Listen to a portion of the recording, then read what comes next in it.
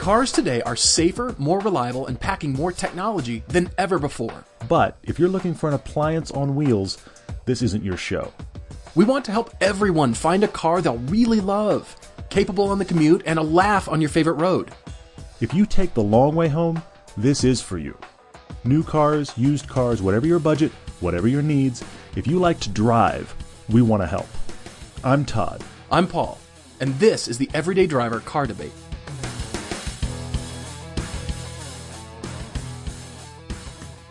Hey guys, welcome back to the debate. We've got a lot of information, as we usually do, for this debate this time around. Two notable debates that I've chosen here out of the flood of emails that we get, and I'll tell you the reasons. Great. Both of these have caught my eye here because... All right, I've just got to jump in and tell you. First is Jonathan. Okay. He's from New Hampshire, and he's writing. Couple things caught my eye here. He's in rural New Hampshire, and he drives, I think, the most mileage that we've ever had anybody drive on the show. Between 40 and 50,000 miles a year. Yep. That caught my eye, and the fact that he's a car guy through and through, his grandfather, his dad, I mean... Huge car history, and he's debating, do I get a fourth car? That's the second thing. I don't think we've ever debated hysterical. fourth cars. I mean, we've talked about potential third, and that's like, okay, all your needs are taken care of. Should I get a third track car? But fourth? Should I have a fourth car? Who does this? Yeah, I look forward to discussing that absurdity. That's going to be interesting for sure, yeah. Oh, man. And then I chose the second one because this is Don in Wyoming, and I chose it because I really wanted to tell my Wyoming joke. So, Wyoming it? All right, the people in Wyoming, whatever you call them, what do they use for a windsock? Uh-huh. What do you think they use for a windsock? I've heard this. Keep going. Okay, so if you haven't, it is a length of chain on a pole. And if the chain is standing straight out, it's windy. Yeah, I heard another one recently. There's actually a huge truck stop not that far from my house, and I go in there for the last minute. Oh, I need a bag of ice kind of stuff. I go over there for that. Yeah. And I walked in there one night when it was really cold in Park City. I didn't even tell you this. Walked in there one night, it was really cold in Park City, and there was one of those old grizzled truckers in there just telling jokes and being just kind of that guy to the guys behind the register, right? Uh-oh. And he was like, well, in Wyoming it only snows once a year. Then the wind just blows it around the rest of the time. You think it's still snowing. That's funny. All right. Funny and true. That's the problem. Get back in your truck. Keep going, sir. Anyway, so my gosh. I hear you. All right, Don. So we're picking on you a little bit, but I love that you wrote in because Don is looking for an adult car, 4 doors, comfortable, nice, but he wants juvenile delinquency under the hood. Clearly, he wants a punk inside, lurking inside the car. He's had the AMG Mercedes. Really I have the car I think he should get. Interesting. Okay. Well, no, how should I say this? I have the car that I really want him to get, and then the car that I know he should get. Interesting. I kind of have a list like that, too. I've actually got quite a few to cover for him. I look forward to talking about that. Yeah, this will be fun. One thing we really should talk about, because it's happening right now, is the Detroit Auto Show. Now, we're not there. We're doing the same thing you guys are doing. We're online looking at the commentary and looking at some of these reveals. And there's a few of these I want to talk about. And, of course, the problem with an auto show, we talked about this the other day with the last time with the Faraday Future thing. You have that weird thing where, yes, there's cars that will be on the road, but you also have cars that car like that will never be on the road. Yeah. So we have all of that kind of stuff. But I'm curious what stuff has struck you. I want to talk about a few, but what, I know you're looking at the same thing I'm looking at, and of course all of you listening are looking at the same stuff. So what from the Detroit Auto Show is striking you? Well, to start with, I want to talk about the manufacturers that aren't there. There's actually quite a list of manufacturers that decided to not come, and there's two parts to this. First of all, it's the absentees, and then the second part is for being the North American show. It's not the Detroit show, really, even though everybody calls it that. It's the North American show. I feel like the LA show is a lot larger, honestly, in terms of attendees. I mean, the manufacturers in attendance showing their products. And now I'm thinking, well, are the cars there just boring? With a few notable exceptions, like... we'll get there. To the fun stuff. There's always some big reveals. Lexus and Infiniti like to do stuff because those are kind of American invented brands or brands invented for America, so they always do stuff. Well, sure. The big three always try to have a throwdown of some kind. It depends on who. Even though I noticed Dodge's big thing this year was like, hey, we're going to continue purple paint and you can get new stripes. And I was like, really? Is that an auto show worthy reveal? Letting your really? Marketing people run the show. Let the designers do it. And they've got cool cars, but it's just like that's your big thing at the Detroit Auto Show is look, new paints, new stripes, new stripes. Anyway. Hey, have you seen our stripes? Yeah. All right. But no, there's a few interesting ones. I was struck this morning by reading about the Ford Fusion, which I never thought I'd say. Wow, the Ford Fusion, but. I never thought I'd heard that either. Wow. Yeah, exactly. But here's the thing. I mean, we know, and we've discussed how well Ford is doing in the enthusiast world right now. Anyway, they've got kind of something for everybody, and they're all enthusiast based.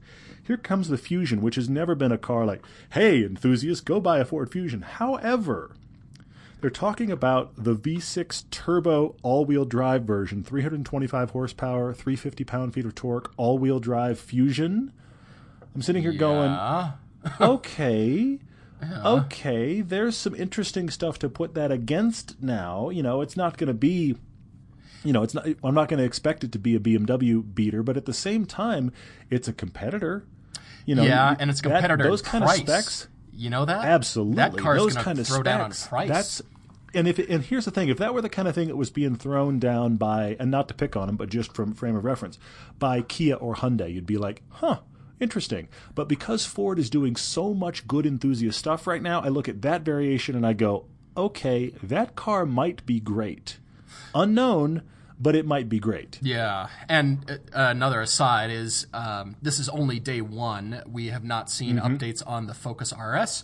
Waiting with bated breath to see actually when the dates and when solid information is going to come through with that. So I'm sure that'll come through. But yeah, they're just crushing it in the enthusiast. I mean, even their trucks are looking great. I feel like Ford is just really buttoned down. They've really got their stuff together. They're in the groove right now. They really are. They really are. And for people that like driving, they really are doing a great job of that as well.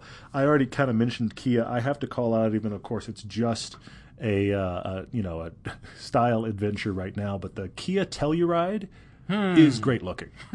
It's Kia. It is. It's Kia makes a Grand Cherokee. I mean, honestly, it's like That's the Kia true. Grand Cherokee. That's funny. And it's great. I have to say, it's great looking. I think it'd be really cool if they build it. Of course, this is a concept thing. It's nowhere near reality, but it was just on looks alone. It was like, wow, that's kind of awesome, actually. It is cool. I like that too. I've got some favorite production car reveals, and I want to ask you yours, and then also some show car stuff that's kind of interesting as well. But my favorite reveals, of course, I am the M2. The new BMW M2, I mean, that is, I keep talking about it, but look at this thing. It looks like it's been doing one-arm push-ups while it's chugging Hydroxycut and, walking around on the beach and, ready for action. I don't know what it's ready for, but it's ready for track. And I am just... Yep. And now they've announced it, and it's official, and it's... The configurator isn't quite online yet, I don't think, but I am waiting for that. And I know what you're doing. You're just refreshing your browser to see when it comes on. That's all you've been doing since the reveal today. Refresh. It's right. Just buy that car already. Come on, man. I hear you. I hope to this Very year. Cool. I really do. I wished that it had been in L.A., but of course here it is, Detroit, and of course I really like that blue color. I like blue cars anyway. I really like that blue color. Yeah. And interesting. I want to talk about that a little bit later. We've got a new section we're doing. We mentioned on our Facebook page, going forward, before every podcast, we're going to put out on our Facebook page, hey, do you have any questions for us? This is separate than car debates, folks. This is just a real quick, hey, guys, what about this kind of question? So we are taking Q&As, and one guy asked some specifics about the M2. I want to get back to that later. But yeah, that is an interesting car. And here it is in production, guys. Speaking of production, guys, that Lexus LC500 is apparently production now. That's a great-looking car. I thought that was a show car. I didn't realize that was production. Well, I mean, they're saying, here's the thing. It's been a show car for so long, and if you start looking at, details on it now, I'd see if I can look it up here and see some actual photos. But I really got the impression that was a show car, though. My understanding is it's like the last gasp of show car before it winds up somewhere near you. You know what I mean? It's like, sure. It's the opposite of some of the typical show cars. Like the Telluride is the beginning of show cardom. This is much more okay, we really are going to make this, and it's going to be awfully close to this. And I have to say, it's a great looking car. I do think it looks bent from the side. That yeah, I can see that. That lower rocker makes it look. It actually looks bent, like it got high centered on something. But exactly, if it looks you like they had this, the perfect design and somebody bent it and went, "Oops! Well, we got to go out anyway," which is too bad because we high centered it on the truck, backing it out. Oh well, here you go. Seriously, as much as I have derided the front grille, I just think it's all working. It's working on this, but you know what? It looks like Lexus did a BMW 6 Series coupe. That's kind of what it looks like. They put their influence and their style on it, but I think it works far better, to be honest. Well, and but it looks that size to me. That's what they're competing against. I mean, that's their direct competition. But I mean, the other thing that's always the big telltale giveaway, and I want to compare and contrast to the big telltale giveaway of concept cars versus possible reality, is look at the interiors. And I want to juxtapose this Lexus and the pictures of it now. Guess what? It looks like a real interior with real seatbelt connections, and it looks like the gauge clusters and that kind of thing they're using across their range everywhere. It looks real. Compare that to the Buick Avista that they released today. Also Glad a cool looking car, but that interior looks like nothing resembling reality, and that's the big telltale giveaway to go, oh, okay, all right, you're still playing. It's a cool looking car, but they're still playing. Yes, but I think it's closer to reality than the Lexus is, to be honest, and here's why. It's built on the new Camaro chassis.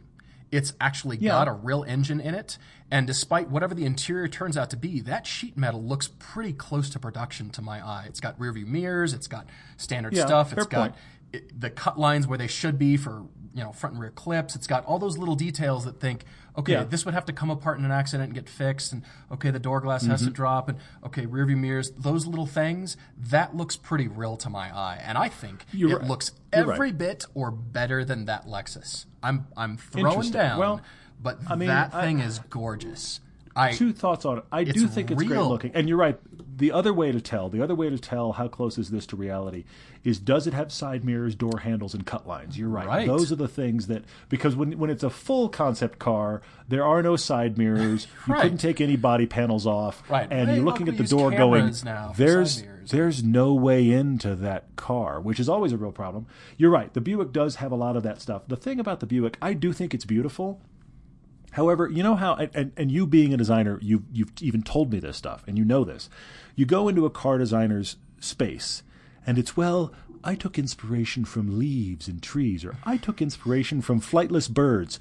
This Buick, honestly, it looks like they hung up all of their competitors, the actual cars of their competitors, and just took from their competitors, because this front end... Possibly. This front, I mean, don't get me wrong. I do think it's beautiful, but this front end looks like a Tesla product. The back looks like the Genesis Coupe, and the side is pick your poison. Is it Aston Martin or is it Bentley? Don't get me wrong, beautiful from every angle, but it looks like everybody else's beautiful from other angles cars. Yeah, I can see that. I mean, the problem is designers are influenced by everything they're seeing and what everybody else is doing, and they're so closely watching everybody else. It's hard not to draw some of those same shapes and start letting that creep in. It's difficult to just put yourself in a blank room, clear your mind, and just start. And that's why designers go back to things in nature to try to pull out fresh designs and fresh shapes. And that's why I think that bashing Faraday Future again, that's why they had such a great opportunity, because when you start fresh, you're not influenced by anything. You don't have to be, because there's no package. You can start with whatever. Anything, and they made a 200-mile-an-hour, 1 million horsepower, whatever. I don't care. Anyway, I do have a bone to pick. I have to say, it does. I've got a bone to pick with Porsche, and we've talked about this before. I couldn't let this slide. The 27 Porsche 911 Turbo and Turbo S, now respectively with 540 and 580 horsepower. And now, to your point that you mentioned a lot, the Turbo S Cabriolet is $200,000 before options. Okay, so... And you'll option it out and there'll be 25 to 30 grand before you even tried hard. Yeah.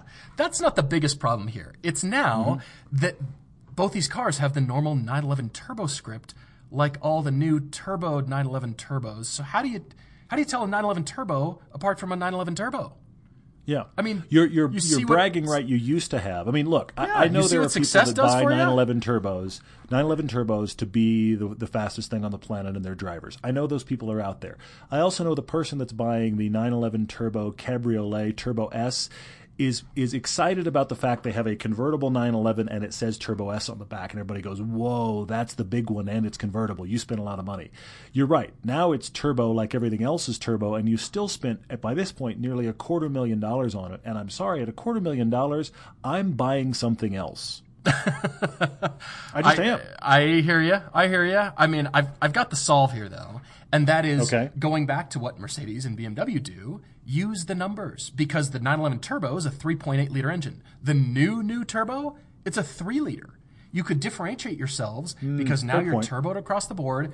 Go back to the number nomenclature.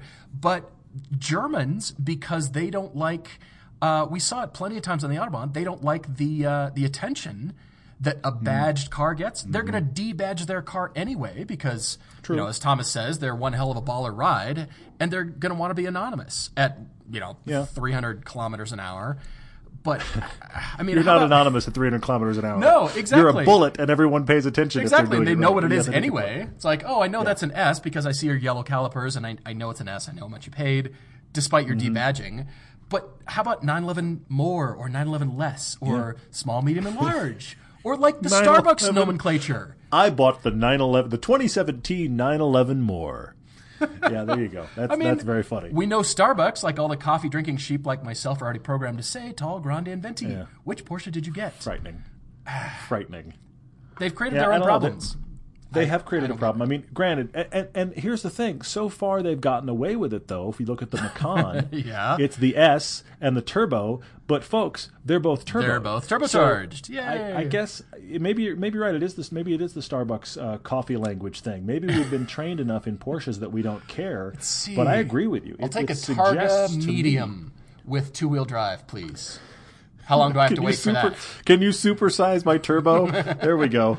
Let's tie McDonald's to Porsche just for the irony. Can we do that, please? Oh, my gosh. I think we already have. All right. Well, I would also like to take this moment to bash the 2017 Lincoln Continental, because the only notable detail on this car is where the door handles are. If you haven't seen this yet, look at where the door handles are. They are now integrated as part of the lower trim along the shoulder of the car. It is the window trim on the shoulder of the car, therefore leaving even more blank, ugly blankness on the tall body side of the car. How do you feel? Just let it out. Let it out, Paul. Tell us all. How do you feel? When they were bashing the show car like, oh, it's a Bentley ripoff, I was okay with that because, I mean, Bentley's not a bad style to rip off. But now the production model is just even more blank slab blankness of blank. And it's blank. It's so ugly and terrible, and the rear lights are terrible. It's gotten blander. That's the thing. It's gotten blander, and the 90s Ford Taurus looked better. It was circles and crazy everything. Wow. But at least you knew what it was.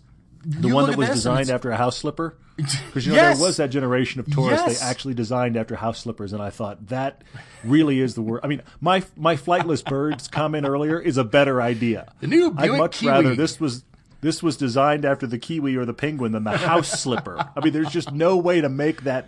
How does that? I'm sorry, but some marketing person quit after they heard that. They were like, "I'm sorry, I'm out. I can't do anything with the fact you designed a car out of a house slipper. I've got nothing. I'm gone." Let's hope, but it's more distinctive. You recognize it. Like, oh, that's the Taurus. I hate it, but I know it's a Taurus. This looks like one of the Chinese upstart car companies that flood the internet with pictures of their ripoff of a, melted down whatever, and it's terrible. I don't know that it's a Lincoln. Wow. Nothing distinctive about that car. The headlights, the grille, the corporate look, nothing. BMW has the kidney grills. You know what? Nothing is signature about this car. Now that you bring it up, though, conversely, what about the Volvo S90? Brilliant. Because it's in the same space, and yet it has presence. Loads of and style. it looks a lot like its competition, but yet still looks unique, which I think is really, that's such a hard thing to hit. Yep. And I feel like what they did right on the XC90 is already showing itself off on that S90 as well. And I keep looking at this thing going, it's kind of a 7 Series, it's kind of an S-Class, and yet that's okay. Yeah. And it still looks like a Volvo. And then there's a part of me also in the back of my mind going, wait a minute, wait, that's a Volvo? It looks great, I have to say. It looks great. They're knocking it out of the park. I just read they sold 500,000 cars in 2015. They're doing great. I'm thrilled to see that. And then there's Lincoln. Nothing to see here. Still nothing to see here. There's Lincoln. Oh, it's terrible to say. Oh my gosh. It's too bad, honestly, but I'll be agree. very curious to see how it unfolds. I mean, that S90, I would like to drive that car. And that seems like such an interesting competitor in that space. And because, I mean, as you and I said, we crawled around on the XC90 a year or so ago, and we were just boggled by how good that car is. Just to be in, let alone drive it. If this S90 is halfway decent, what a throwdown! You know what I mean? I mean, what a very cool deal. Yep. All right, enough bashing, but we've got more probably coming, more news. We're waiting for a few more cars to come out from the Detroit information, but a few companies that aren't there: Jaguar, Land Rover, Mini, Tesla, the fourth American car company. But still, some good stuff coming out of there. But some boring stuff too. So maybe we should actually do some car debates now that we're 20 minutes in. How about that? I suppose we could. All right, Jonathan. Yeah, why don't we? Jonathan's the guy I was telling you about that drives up to 50,000 miles a year. Unbelievable. Did you see he did what you tend to do. He kind of wrote a novel here. Yes, he did. Yes. It almost came in volumes. It was great. It's okay. It's all right, Jonathan. We appreciate it. But lots of information. Went into the history of his grandfather's, racing old cars and driving really heavy-duty cars up into their 80s, and I applaud that, buying Dodge Chargers and Z28s. And, his grandfather's into cars. His dad was into muscle cars until he got into 911s. Of course, as soon as you get into 911s, then that's a black hole. And then, of course, he was into Japanese cars. So now he has all of these three influences. He's gone through the kind of doldrums of boring car years, and now somehow, how did this man wind up with 3 cars already? He's got a third-gen Supra that he says is like, what is this? Here it is. It's a drag detuned. Car. It's detuned to 500 horsepower. His drag car Supra is, I love that, detuned to 500 horsepower. He's got to pull the chute to brake and then still coast through the intersection. Oh man! So anyway, awesome. he had a really nice '94 MR2 for a while that he sold to buy back one of his dad's old 911s, an old 1977 that his dad restored. So that's cool. So he's got the classic 911 in the garage.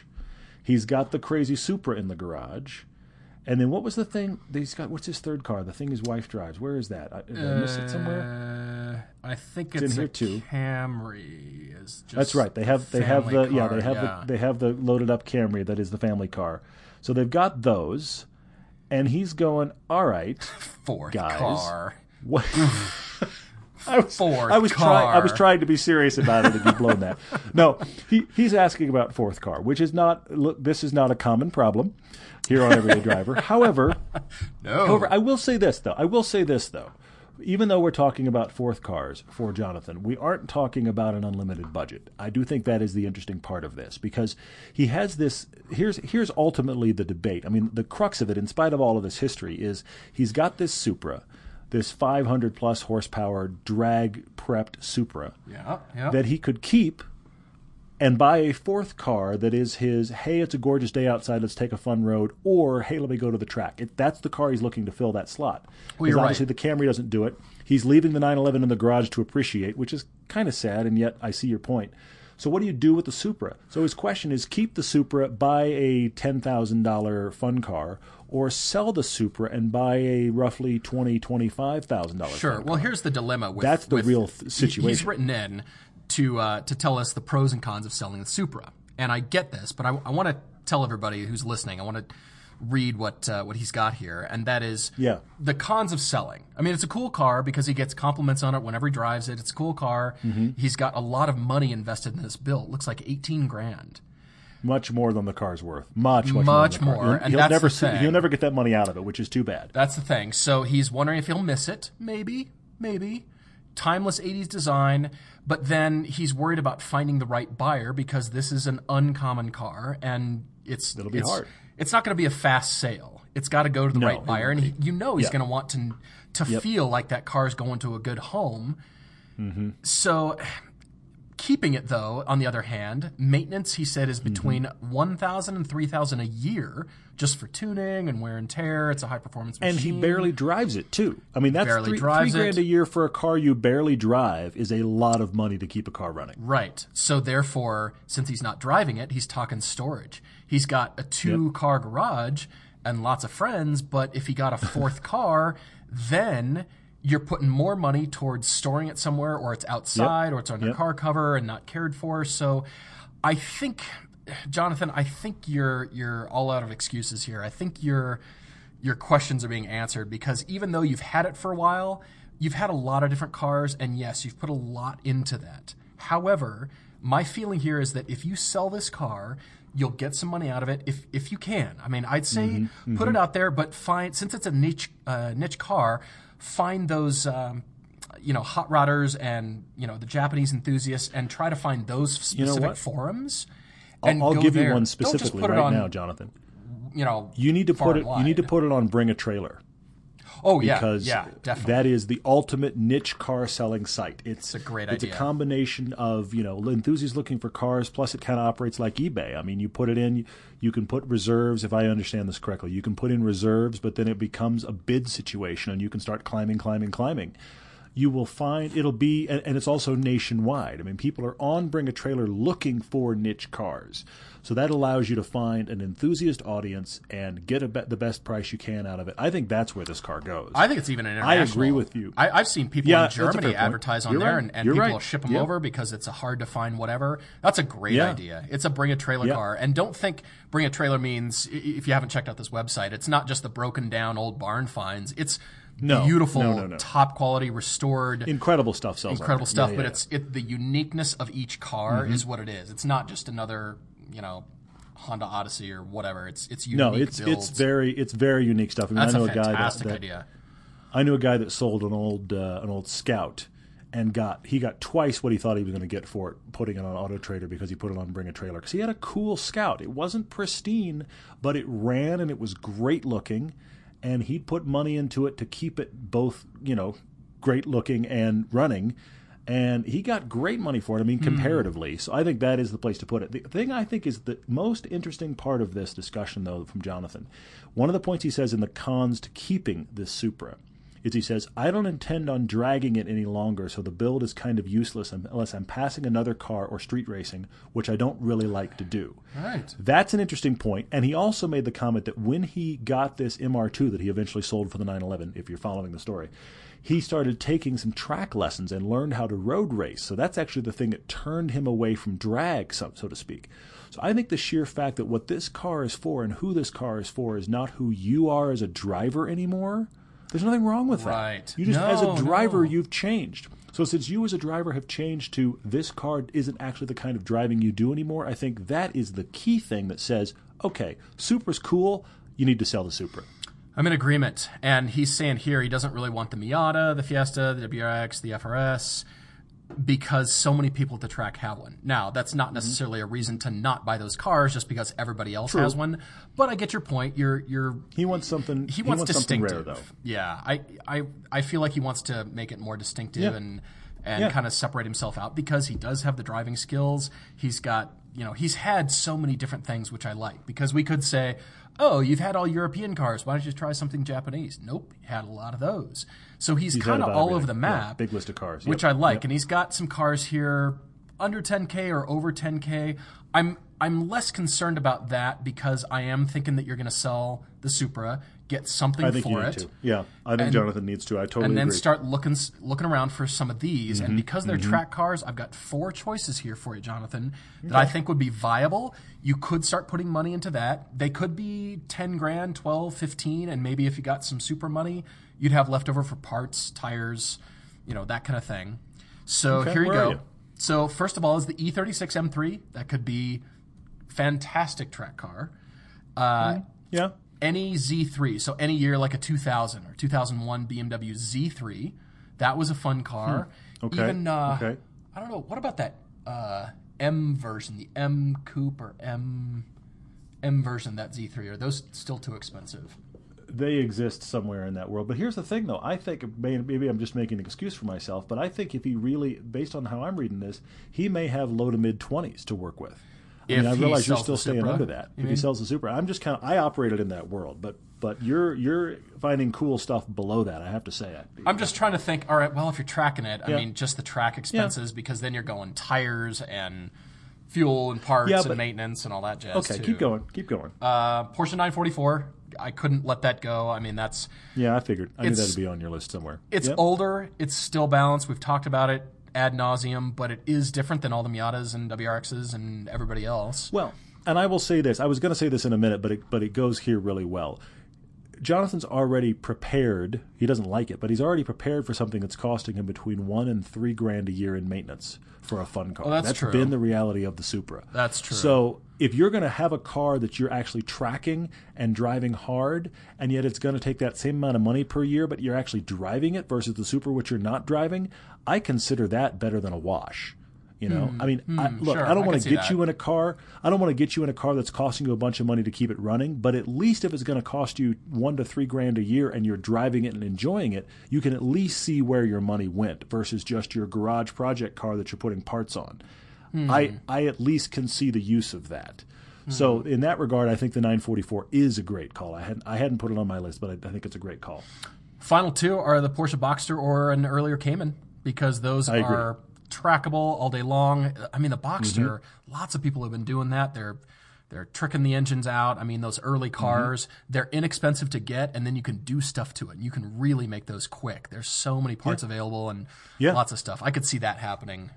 Well, I think the first gen Caymans, that was the first one that came to mind when I read his list. I kept thinking, why isn't a first gen Cayman, an early Cayman? They came out in 06, 07. If you really have low 20s to work with, go get a Cayman. Now, if you want to deal with the IMS thing, that'll cost you a couple of grand. But okay, if you want to deal with it right up front, go deal with it. I don't think it's a likely problem, but it does exist. So, okay, get an early Cayman, put that money in, solve the IMS bearing, and then honestly, I don't think it will cost you that $1,000 to $3,000 a year to keep that thing driving hard on the track. Probably not. Boxster or Cayman. Yeah, probably not. It will not. eventually, but I think in the short term, I don't think that's your yearly expense. I think that car's just going to run and be fast and be fun. If you can get an S for your budget, I recommend an S. If you get a base one, though, that would still be a great track car. I really think so. So you had some other choices on your list, too? I have two others I thought up. If we really are dealing in the low 20s range, Jonathan, you actually brought up, what about a 370Z? I think that is interesting. I don't love the 370Z for a daily driver car, but every time I've been in one on a track, I've thoroughly enjoyed it. So if you're actually talking track car, I feel like, okay, get yourself a 370Z and just run it hard. And that thing's going to be far more reliable, too, just in terms of long-term beat-on kind of thing. You're still going to have to put maintenance towards it. It's still a car. Yeah, but great engine in that. It's Japanese. It's got... They were one of the first ones to do that assisted 6-speed, which you can turn on or off. I forget what their term for it is, where it automatically lifts the throttle. They were one of the first to introduce that, which is interesting, especially in a especially in a track situation. Yeah. Hopefully, you can heel toe and you enjoy that. But I will say, if you're not good at that, or you want to start shaving tents off or whatever, maybe that helps you. It is an on-off feature, so that's in the 370Z. And every time we've driven one on a track, I've been like, this is a great car, but I just don't like it for daily as much. And it is getting old, but that means it also can be a deal. So I think the 370s are a worthwhile thought. And then I have to say it. How can I not say it? You want a track-focused car. You want it to be rare. You've got to at least look for a Lotus Elise. Now, I wasn't thinking that, honestly, but it's a good choice. It is. I will, but here's the thing I'm going to say. Look, the ones you want, the ones I want, they're 30, 35 grand. That's out of your budget. However, you can find Elises for the low 20s. The problems with all of them are they are typically salvage title. Now, most of the time it's salvage title because the entire back half of the car, at the entire back half of the car is one big clamshell piece. And most of the time when they get rear-ended, the insurance company goes, and we're finished, and they write it off because they can't get the back half of the car cheap. So that's the reason for a lot of the salvage. I generally would say to you, and anyone listening, do not buy a salvage title car. My only exception to that rule generally is if it's going to be your track car, I'm kind of say save your money. If that's what you're going to do, you're going to buy it to beat on it for a track car. If the frame hasn't been bent, if none of those issues go on, if the trunk leaks or the seals aren't great, it's a track car. Who cares? I would never say buy a salvage title car in general, but if you're going to buy, if you can find a Lotus Elise low 20s because it's been salvaged and you can figure out that the car is actually fairly sound, make that your track car. Spend that money. I would do it for that. Yeah, that would be pretty interesting. And you're right. I should have seen that coming, but I didn't from you. But it's a Toyota engine. You could probably wrench on it yourself, Jonathan.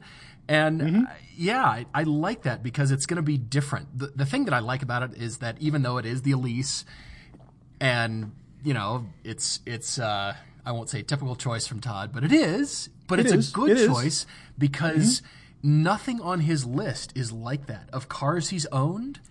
In his totally life, out of the box. It's nothing else from the closest thing to it is that MR2 you had. It's the closest thing to it, and it's still different than that. And it's still different than that. Even lighter and more nimble and more everything that it's MR2 much more raw than that MR2, and I think you would enjoy that if you could. Again, you're going to be in salvage title world. You're not going to be in a super clean one. Yeah. But for track car, that might be fine. Good one. All right. Lots of choices there. So we've whittled that down to 3 cars only. Yeah, you'll still have a 3-car garage, but hopefully you'll have a 3-car garage that you drive all of them and you drive them hard, which we would love. We would love that for sure. Yep. For sure. All right, moving on to number 2. This is Don in Wyoming. You heard us talk about that up front, and Don writes in because he's looking for the juvenile behavior in a button-down, tailored suit.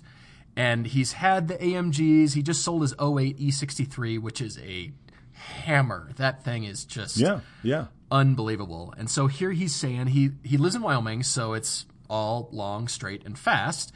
And he drives 150 miles round trip to play golf on Thursdays and Sundays. So he obviously needs a trunk for golf. Maybe people. And you clearly like your golf too. But anyway, I mean, really like golf. I drive 150 miles round trip for the heck of it on a fun back road. You're driving 150 miles in a straight line to play golf. I honestly, Don, I don't relate, but I respect that you do that, and you want a fast car to do that bullet run. So let's figure that out. I suspect Don is becoming addicted to the dealer experience.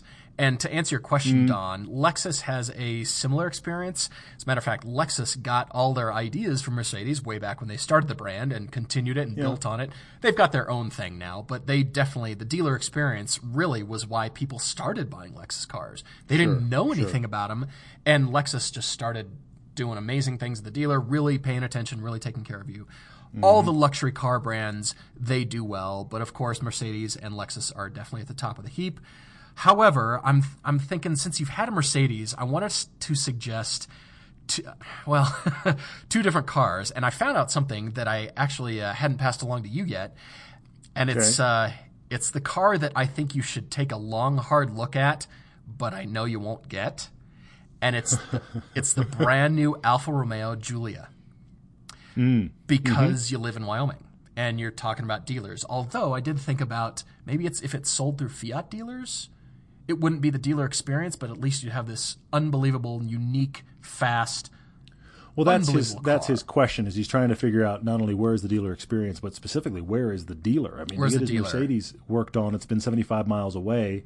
You know, his town, wherever you are in Wyoming, he said he's got a GM dealer, and that's about it. So he's dealing with a 75 to 100-mile trip to get the car serviced. Right.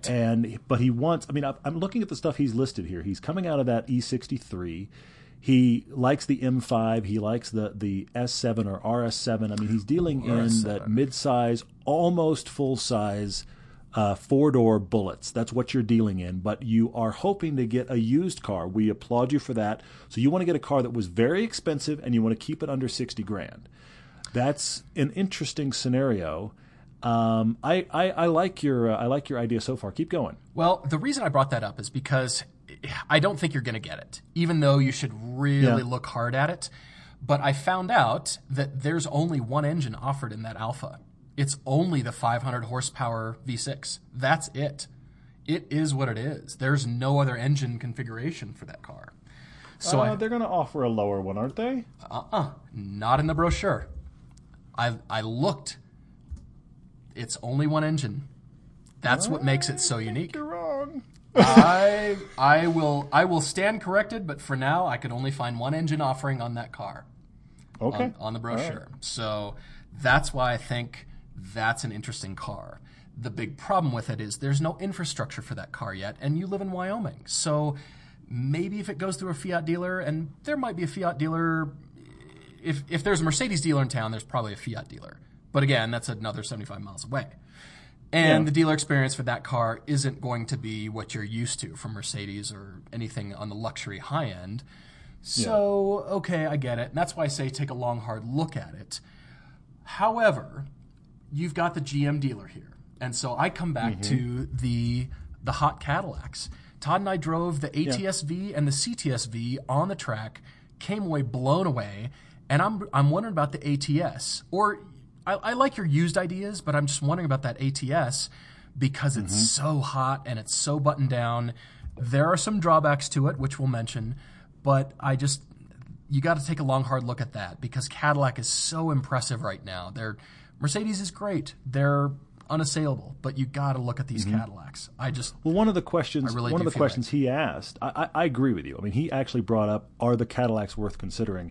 I think coming out of an '08 Mercedes, yes, absolutely they are. You've asked about the CTS-V, which of course is a hammer. I mean, that's just a monster of a car. Here's my problem with the CTS-V. I think it's the size you're looking for. And I actually like the one that you could get for $60,000. The problem is the new one is incredibly good. And I think the new CTS that we just drove, the new CTS-V, is so good that it sours the one you can get at $60,000 probably more than is fair because the new CTS-V it's kind of shockingly good to drive. Yeah.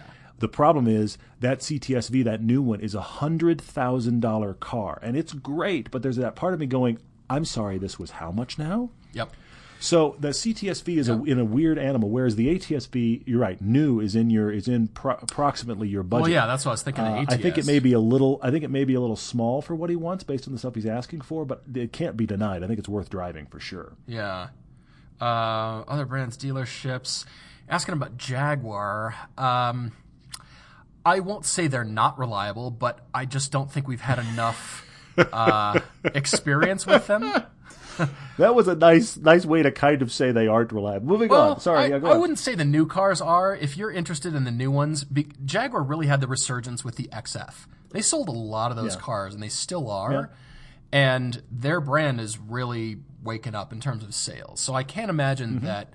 And I haven't, to be honest, I haven't really read anything that is don't buy the XF or don't buy the Jags. They're just not whatever.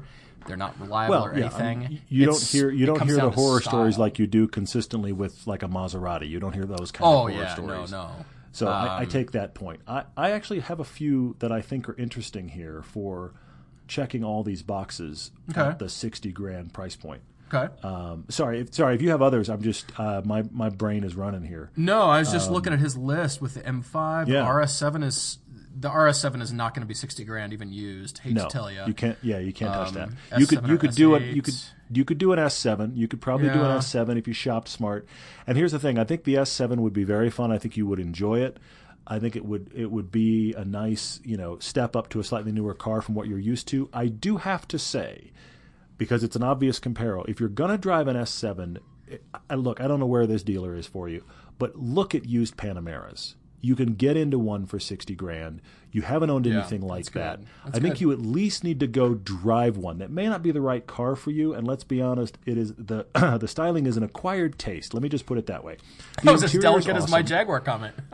Yeah, seriously, exactly. But honestly, anybody you put in that car, like if you were taking buddies to go golfing or whatever, they would be impressed. It's an incredible car. It's great to drive. We're big fans.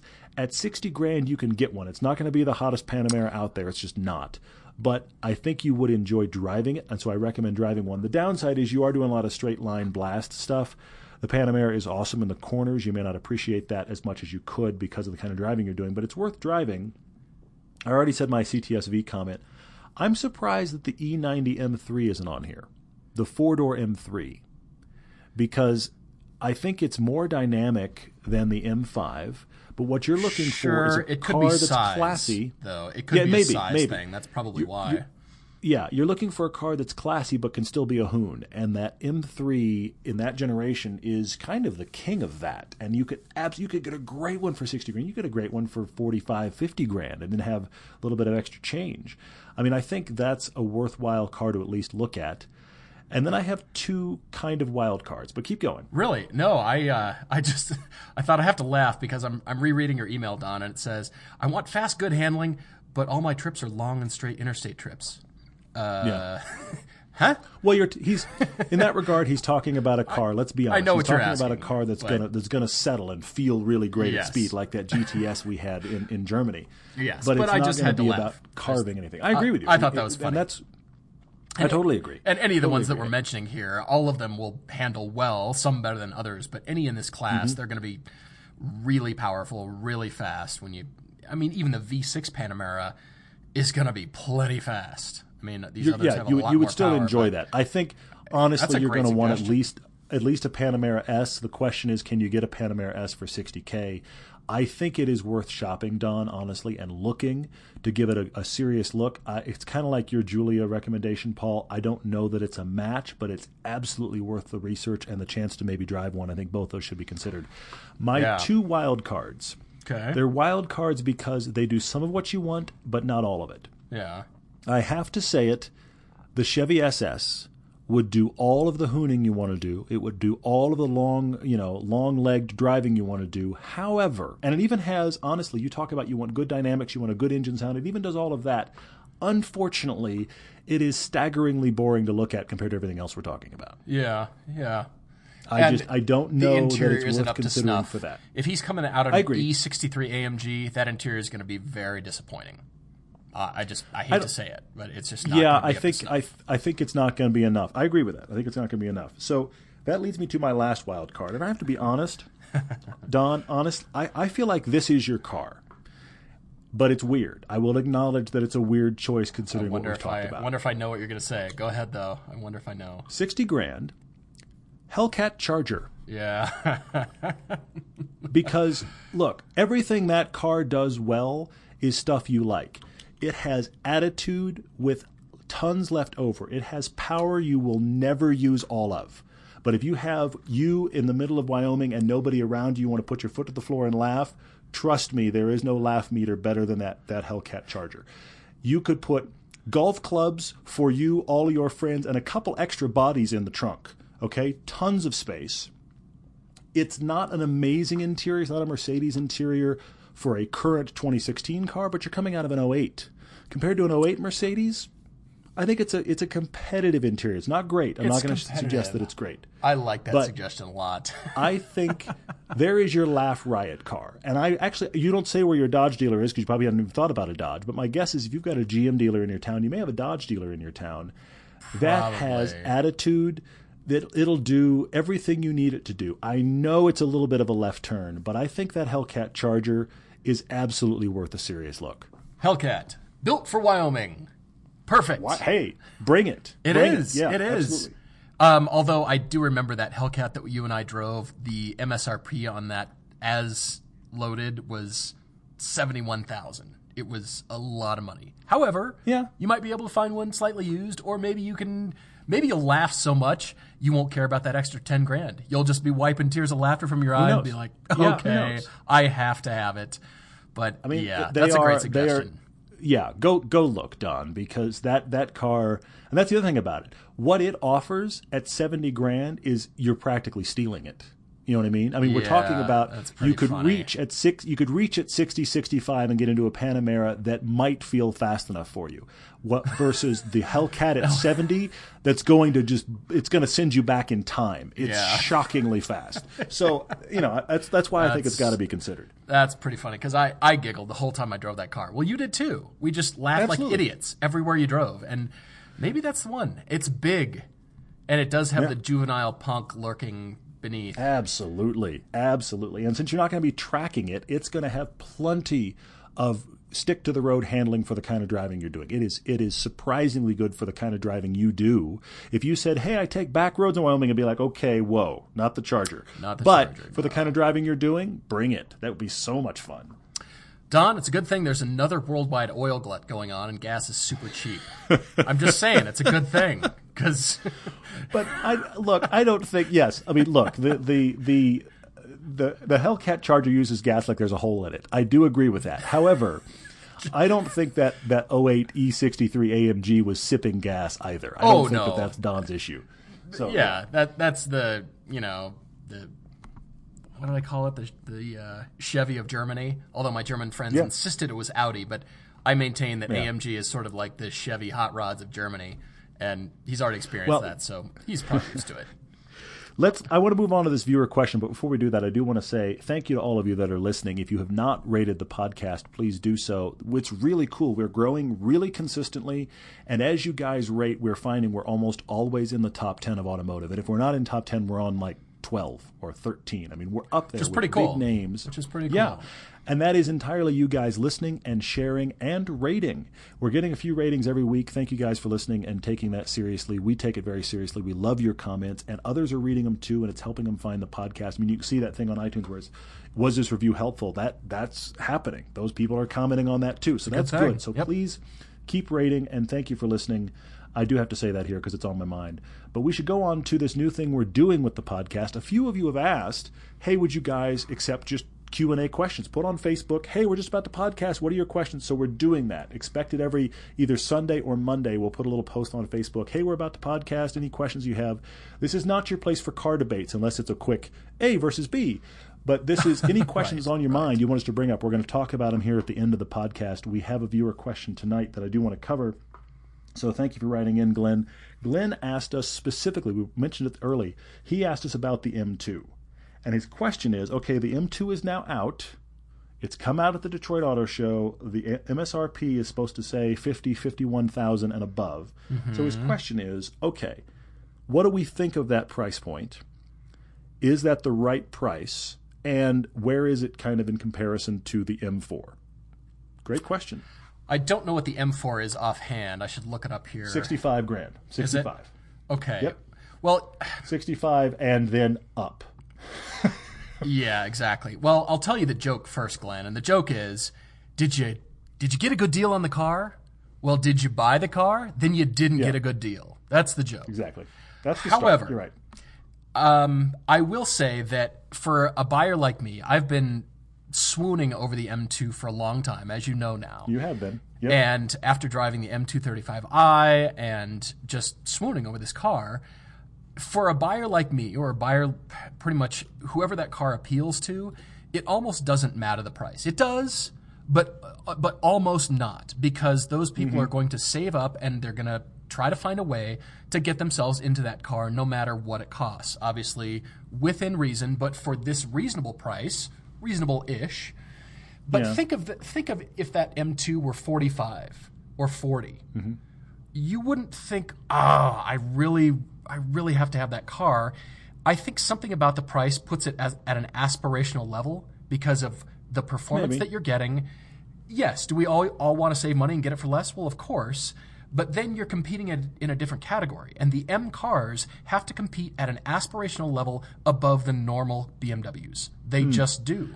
I hadn't thought about you thinking that 50 grand is that kind of that tipping point. That's an interesting point. I'm not saying it's reasonable. It's expensive, but for Agreed. that car, I think it ends up being exactly where it needs to be. I don't think this is a surprising price at all.